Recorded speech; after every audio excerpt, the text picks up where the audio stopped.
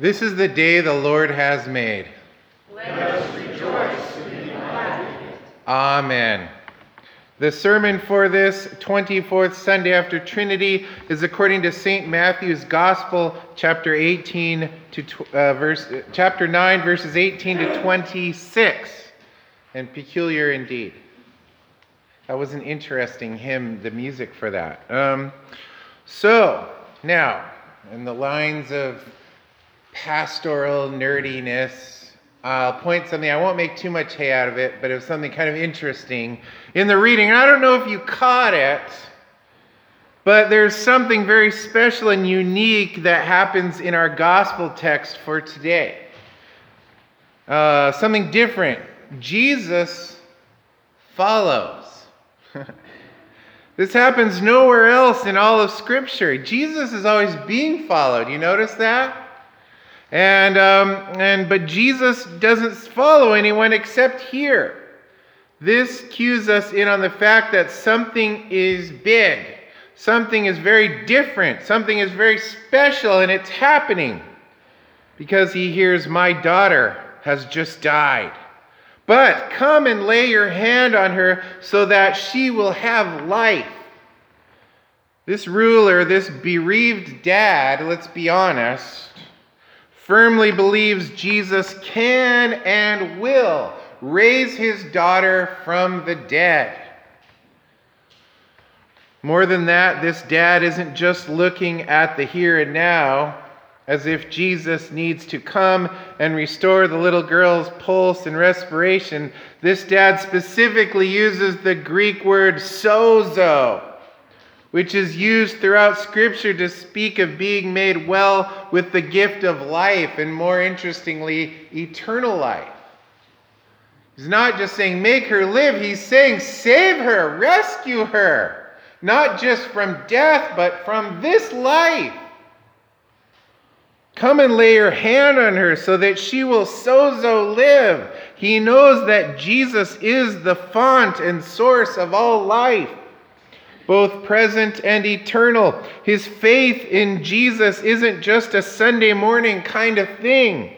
It is the real deal. His faith is being witnessed and fleshed out as he cleaves to Jesus in the midst of one of the worst sorrows any parent could ever know: the death of their own child. This isn't a wavering faith. This isn't a questioning faith. This is a faith that is looking to one. This is a faith that is looking to strike a deal with Jesus when times get tough. Not. It is actually, nor is this a faith that feels like Jesus owes him one. How dare you do this to me after all I've done for you? That wasn't what was happening here. This is a faith that is reaching out to Jesus and firmly taking hold, asking not just for physical restoration, but for the resurrection unto eternal life. Do everything that you do. Please. I want you to think about this for a moment. The text simply states that in response to this request, Jesus arose and followed. As I said, this in itself is profound. And yet, the way the whole context reads, Jesus was almost, in a sense, not following this guy as much as he was being dragged by the arm. So tight was this man's grasp of faith on him. Come with me, Jesus. Come with me. Do what you do. And so he does. Of course, the same can be said of the woman who had been bleeding for over 12 years. She too had a very strong and a commendable faith. St. Luke, a doctor, tells us in his parallel account that the woman had spent all she had on various treatments over the years, and none of them worked. She was flat broke, destitute. 12 years of ritual uncleanness had also made her essentially dead in her own community. Her blood impurity would prevent anyone from having any contact with her. That's really important to know that. They were treated as though she were a leper. Flat broke, destitute, and helpless, and yet she dares to break all the rules and pushes her way through the crowd, all so she can simply reach out and take the fringe of Jesus' garment. If I touch only the fringe of his garment, I will be sozoed. Same word. There it is. Let us know that she wasn't merely looking for Jesus' physical healing or restoration. If that were the case, she, like the grieving dad, would have used the word therapeueo, which is fun to say. But it's not what they were asking for. I don't just want a medical treatment. This needs to be handled completely. Besides, that's not really exactly commendable faith. Everyone seems to get religious when suffering is on the agenda. It's amazing how people can turn to God in prayer when they are hurting or when they want God to do things. Have you ever noticed that?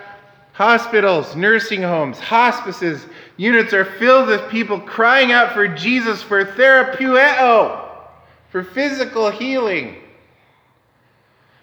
But that's not what this poor woman was looking for here.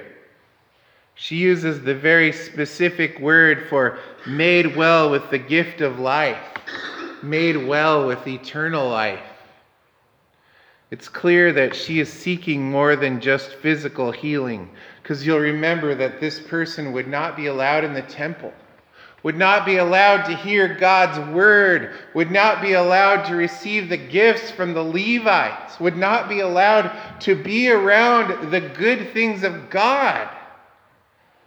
She was deep in despair and illness. On top of that, all of the spiritual crisis she's having, and on top of that, she's really sick.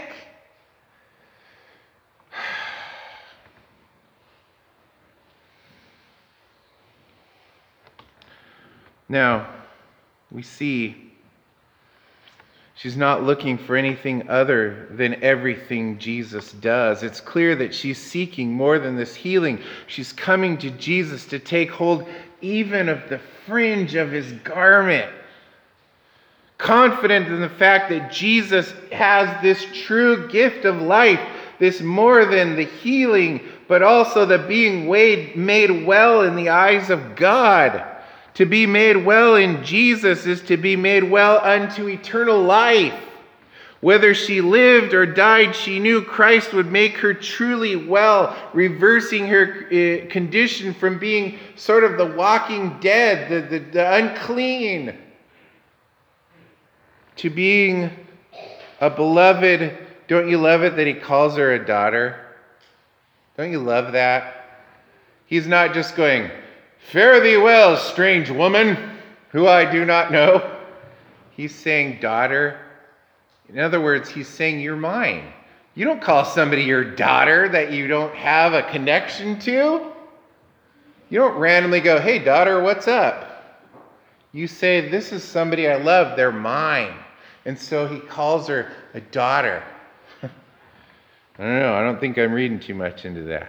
Calls her beloved daughter, who would be welcomed into her father's house, welcomed at the heavenly feast table. Like the grieving dad, this woman had truly profound and commendable faith.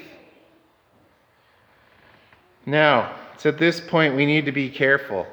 I want to make sure. Draw it in. I say this because the natural tendency is to put a focus on these people and simply their faith. We need to be more like them. We need to be faithing a lot more. Just so you know, faithing isn't a word. I made that up. That's not the point. Your comfort, your assurance, your rock-solid confidence and peace is not going to be found in your faith. Your faith doesn't save you. Remember, everyone has faith in something. We need to be more specific. Everyone puts their trust in and holds fast to something, be it Western medicine or miracle cures or 401ks or diplomas on a wall or elected politicians in government. We just went through that and we saw Facebook was all over with people's faith. Never Jesus. So that promise to give you everything your selfish heart desires. Folks, all that stuff fails.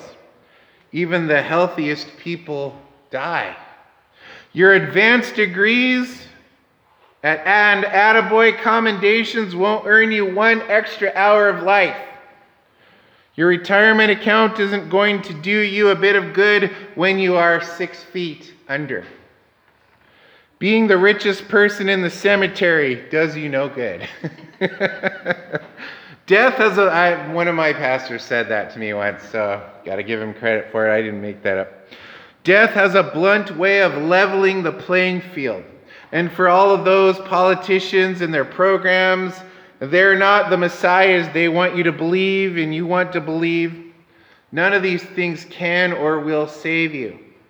They might make you feel good, but none of these things will or can sozo you. They cannot and will not make you well unto life, eternal life. This is why the focus must be on the object of true faith, saving faith, Jesus the Christ. That is where the faith is. That is where saved by grace through faith makes sense to us. Not, well, it doesn't matter. And I've actually heard this. Maybe you've heard it too. It doesn't matter what you believe as long as you believe strongly. Said no Christian ever. So, and I've heard it though. It's not about Christianity. It's about believing firmly in something. Well, don't do that. I don't recommend that because at the end of life, at the end of days, we'll find out that's terrible. It's not about what you need to do. It's about the faith you have. You can't create faith any more than you can add an hour to your life. I know it sounds strange, but it's not about your faith. It's about who your faith clings to. It's about Jesus Christ for you. That is not a generic faith. It is a very specific faith. It is a specific love of God that the Holy Spirit gives you. So it's not just faithing in general. It is the faith given unto you at your baptism by the Holy Spirit, the proclamation of the gospel. He is the one and only who can and will save you. Who can and will sozo you and make you well unto life everlasting. In fact, this language of can and will, it's not entirely correct. It's best. Jesus has actually saved you. Okay, I don't want to put your salvation. I just thought of that. I don't want to put your salvation into question. The work Jesus Christ has done for you on the cross, has done for you in your baptism, has gives you in the Lord's Supper, is indeed yours. You can't put that into question, especially this close to Reformation Sunday that we just had. We need to make sure we're clear on that. But the truth of the matter is, Jesus has lived up to his God-given name and saved his people from their sin. You are saved by virtue of your baptism, his all-atoning death and resurrection. It's all been made yours, and this is profound. This is special. This should mean something to you. No matter how bad or how dark things may get on this side of eternity, we have already been made well in Christ. No matter how sick you get, especially as we enter into the cold and flu season. No matter how broke you may become, no matter how much we may suffer, no matter how many student loan debts we all have. Sorry, I got personal there. No matter how much we may suffer, no matter how heavy our crosses get, we have already been made well in Christ. Look at this rail. Look at this font. That's what I love about Christian theology. It's amazing. We look at this rail and we go, what's it made out of? Does anybody actually remember what kind of wood this is made out of? I don't know. It's wood. It's metal. I don't think it's made out of platinum or gold. And we look at this here. Somebody with a real eye for measurement, I will say, because those boards are perfectly spaced. But you look at this and it's wood, and it's got some kind of plastery stuff. It's got a big popcorn bowl top. And none of that is things that you go, wow! It's very simple things, right? It's really simple. Even when you look at communion, if you ever come with my first communion kids and we make bread, welcome to the blandest thing in the world. It's flour and water with a little bit of olive oil. And then wine, which I think we should maybe start making. Anyway, side note. But it's not a complex recipe. I looked it up online. Wine is not complicated. To make it taste good, maybe. But to achieve wine. And we look at all this stuff and say, that isn't complicated. This railing is beautiful, but it's not complicated. This baptismal font is beautiful, but not complicated. H2O, which resides in there. It's not complicated. And yet Jesus goes, salvation! Salvation! I don't know, man. But tell you what, that dad was on to something. That woman's suffering was on to something. Saying this faith I have isn't in the universe will provide, but that this guy Jesus is the answer. When we think about it, here is where and how Christ Jesus himself, the Word made flesh, reaches out into your life and gives you his free and undeserved gift of life.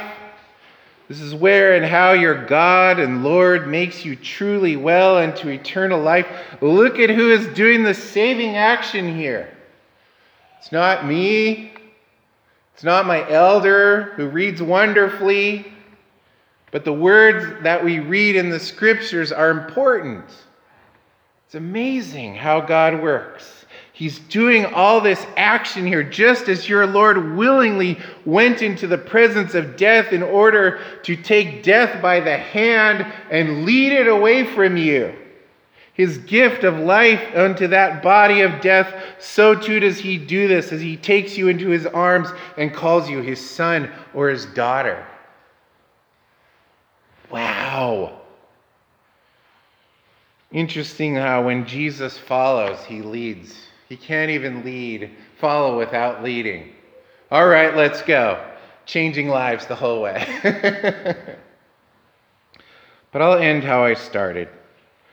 Your Lord will always be with you. He says so in Matthew 28, verse 18. Even to the end of the age, wherever you go in this world, wherever you find yourself, there is the Lord. Yes, there will be times that he is following you and not leading you. Sin will lead you away from him. Your Lord, however, is quick to forgive. Any of you ever stray away? I don't have to have any true confessions right now. But the truth of the matter is he's the one who's always there. He's the one who's faithful and just. When you see him and you find him at the end of the rope, at your rope, and you go, there he was. And he goes, just so you know, I was at the top of the rope. I was at the middle of the rope. And you just noticed me at the end of the rope because you were looking at other stuff at the rope. He is merciful.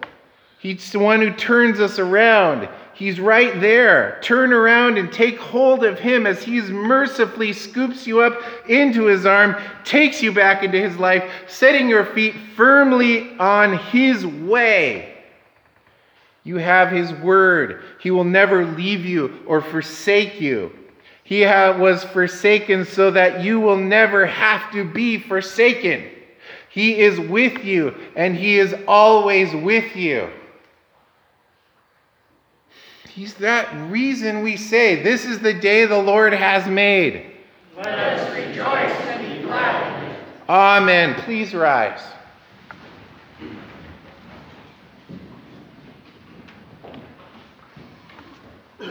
The peace of God, which passes all understanding, will guard and keep your hearts and your minds in the one true faith in Christ Jesus our Lord. Amen.